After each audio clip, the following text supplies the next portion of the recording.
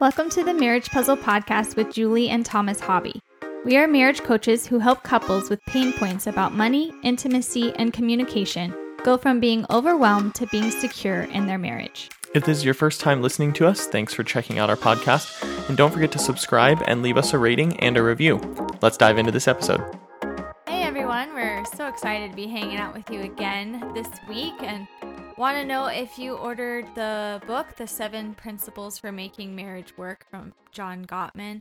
Even if you haven't read it though, we hope that you glean from our takeaways because we read that over our break from the podcast, and we're so excited to dive in today with this topic. Yeah, last week was a little more of an intro to the book, just about what we were going to be doing here. And this one, we're actually diving into the first, episode, just really into the stuff the book talks about, which is the 7 principles to making marriage work. So that's what it talks about. But it says that at the heart of the 7 principles approach is just the simple truth that happy marriages are based on just a deep friendship, kind of plain and simple. Yeah, and friendship is defined like a mutual respect for and enjoyment of each other's company. So, if you and your spouse have that deep friendship, then you would know each other intimately, and not just sex, but just something like you really know your spouse's likes, dislikes, their personality quirks, their hopes and dreams.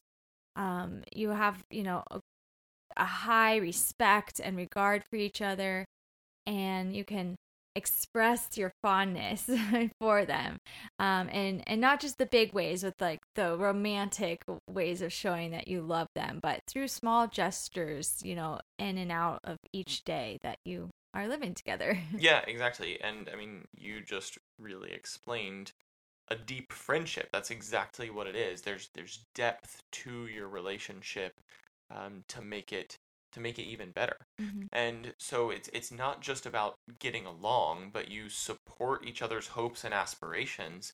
Yeah. And you build a sense of purpose into your life together, not just about each other, but your life together, as well as the hopes and dreams of the other person, and reciprocating that, that they would reciprocate that towards you. Yeah, and so we titled this episode Friendship versus Fighting because we're big believers, and this book supports it, that the closer you are, in your marriage as having that deep friendship, the less fighting there will be, the less big conflict there will be. Right. And so I'm glad that, in and throughout our 16 and a half years of marriage, you are still my best friend.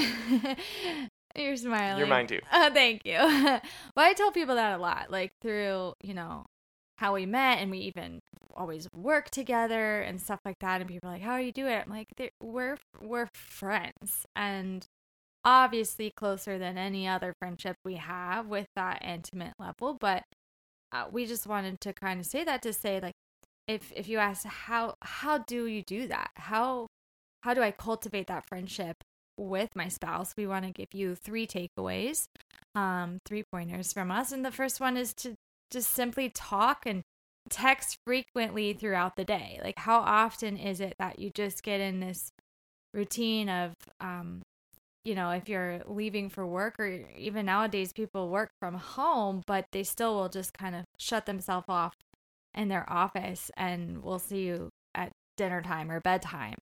And yet, like Thomas and I, we're talking throughout the day, even if we're apart from each other. So if one of our kids has a doctor's appointment, like, we call to see how it went, and check in. Or if one of us has a meeting, we're wanting to know how it went. We don't wait till like the end of the day to tell me how your whole day, or even just those simple, like, I love you texts, or the random, like, how's your day going? It just shows like I'm thinking of you. Yeah. And those are just super fun and mean so much. Yeah, and I love that you said don't just wait until the end of your day, because in our situation we literally couldn't do that. We would literally not be able to talk about everything because there's so much that goes on during each of our days between our jobs and our kids.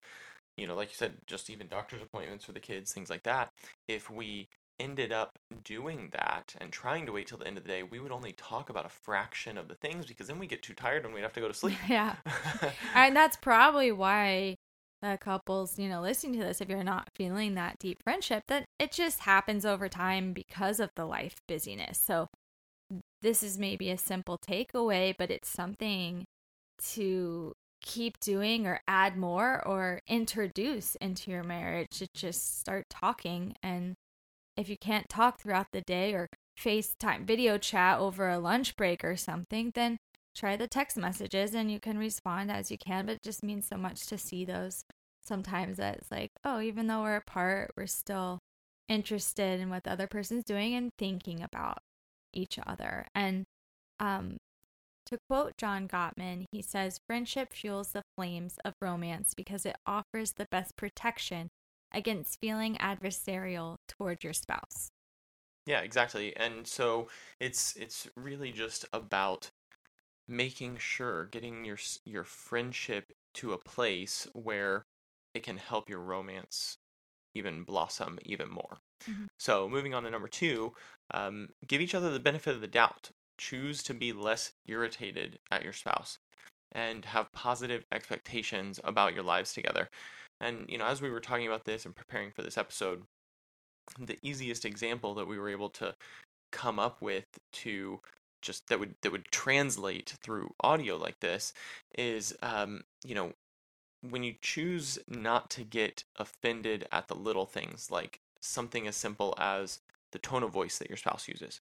Like, for example, if I, was just frustrated about something and I mouthed off to Julie and just, had a not so nice tone of voice, she could choose to ignore the tone of voice and still stand her ground to me, and let me know that she didn't appreciate that without picking up the offense from that situation. So she could choose, if I came at her with a wrong tone of voice, she could say, hey, I don't appreciate you, using that tone with me. That's just, it's not right.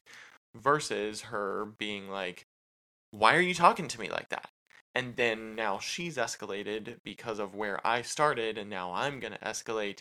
And then, we're just caught in this, negative fighting loop about, one little thing. But, if you choose how you're going to react to your spouse's actions, then, that can help to kind of simmer things down a little bit. Yeah, I think that example was, if I'm like, hey, it's okay, you don't have to talk to me that way, and I'm calm, you're more likely to say, oh, you're right, I'm sorry, and then continue the conversation or continue what you're trying to say.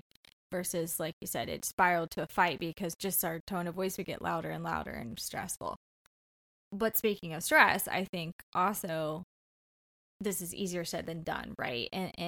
But we've gone through a lot of stressful situations lately. I've been following along with our podcast and social media where I might not have responded correctly, and I want to be given the benefit of the doubt. I want that same grace, and that, I'm tired, she's stressed, it's just kind of like, I'm not trying to take it out on you. I'm just, and because because we talk throughout the day, like point number 1, like, how my day's gone, then it's easy to, not just feel attacked by that. So I think that's where it's like, give your spouse the grace that you want to receive yourself, and just thinking more positively about them, I think will also help with that, cultivating that friendship. Yeah, I agree. And, giving that benefit of the doubt is important because of everything you just said. If you're doing those things, like we said in number 1, like having that constant communication, you're going to know why, in this example that we're talking about, tone of voice, you're going to know why that tone of voice came out. And then it really wasn't directed towards you. It was about the stuff that just was happening during my day and the stress that was happening. And you can choose, if you choose to not get offended, like I said, still stand your ground. Don't let someone walk all over you because of the day that they had. That's not appropriate either. But making sure they know, but don't get offended at it. That's just gonna change everything and de-escalate that situation. And really, it's gonna help them to feel like, oh, well, thank you for not picking up on my tone of voice and continuing a fight with me. Right. Subconsciously we may be looking for a fight, because we got to let out that stress and frustration somehow, but that's not the appropriate situation. That's not the appropriate thing to do. So they could be appreciative in the long run, like, wow, I'm glad you had your act together when I didn't, and you saved us from having this fight. So Yeah, just don't pick on each other. exactly. Bonus tip. But number 3 of how to be friends and your marriage to have less fighting would be to continue to get to know each other. And I feel kind of silly saying that because it's kind of like, what? We already know each other. Like we pursued each other to get to know each other, to know if we even wanted to date each other and then get married. And like, what are you saying? But that is huge on, like I said, cultivating that friendship, maintaining that friendship, that we're always going to grow and change, and even over time have different interests and stuff. So just always getting to know each other will help, not just that foundation that you have, but to just keep growing in that in your marriage. Can I jump in with something? Yeah. So I loved that you said, something about, like, you may think, well, we already know each other, that's why we got married. And while that may be true, if that gets stagnant, oftentimes, if that gets stagnant, you're not developing your friendship further, and you then start having this negativity in your relationship, you're going to use what you know about your spouse against them. You're going to kind of just subconsciously weaponize that because you know the buttons that you can push to get them irritated. And instead, if you flip that and you develop your friendship more, you continue to get to know each other even more and deepen that friendship for the sake of your relationship, while you would have the tools available to continue to push your spouse's buttons, you're not likely going to, because your friendship is so strong. Why would you want to hurt that person? You're getting the negativity out. You're deepening that friendship and your knowledge and care about that person. So it's naturally just going to swing the other way into a positive thing. So the book has a list of questions in it that will help you get to know each other. And we're going to actually give you a few of those here.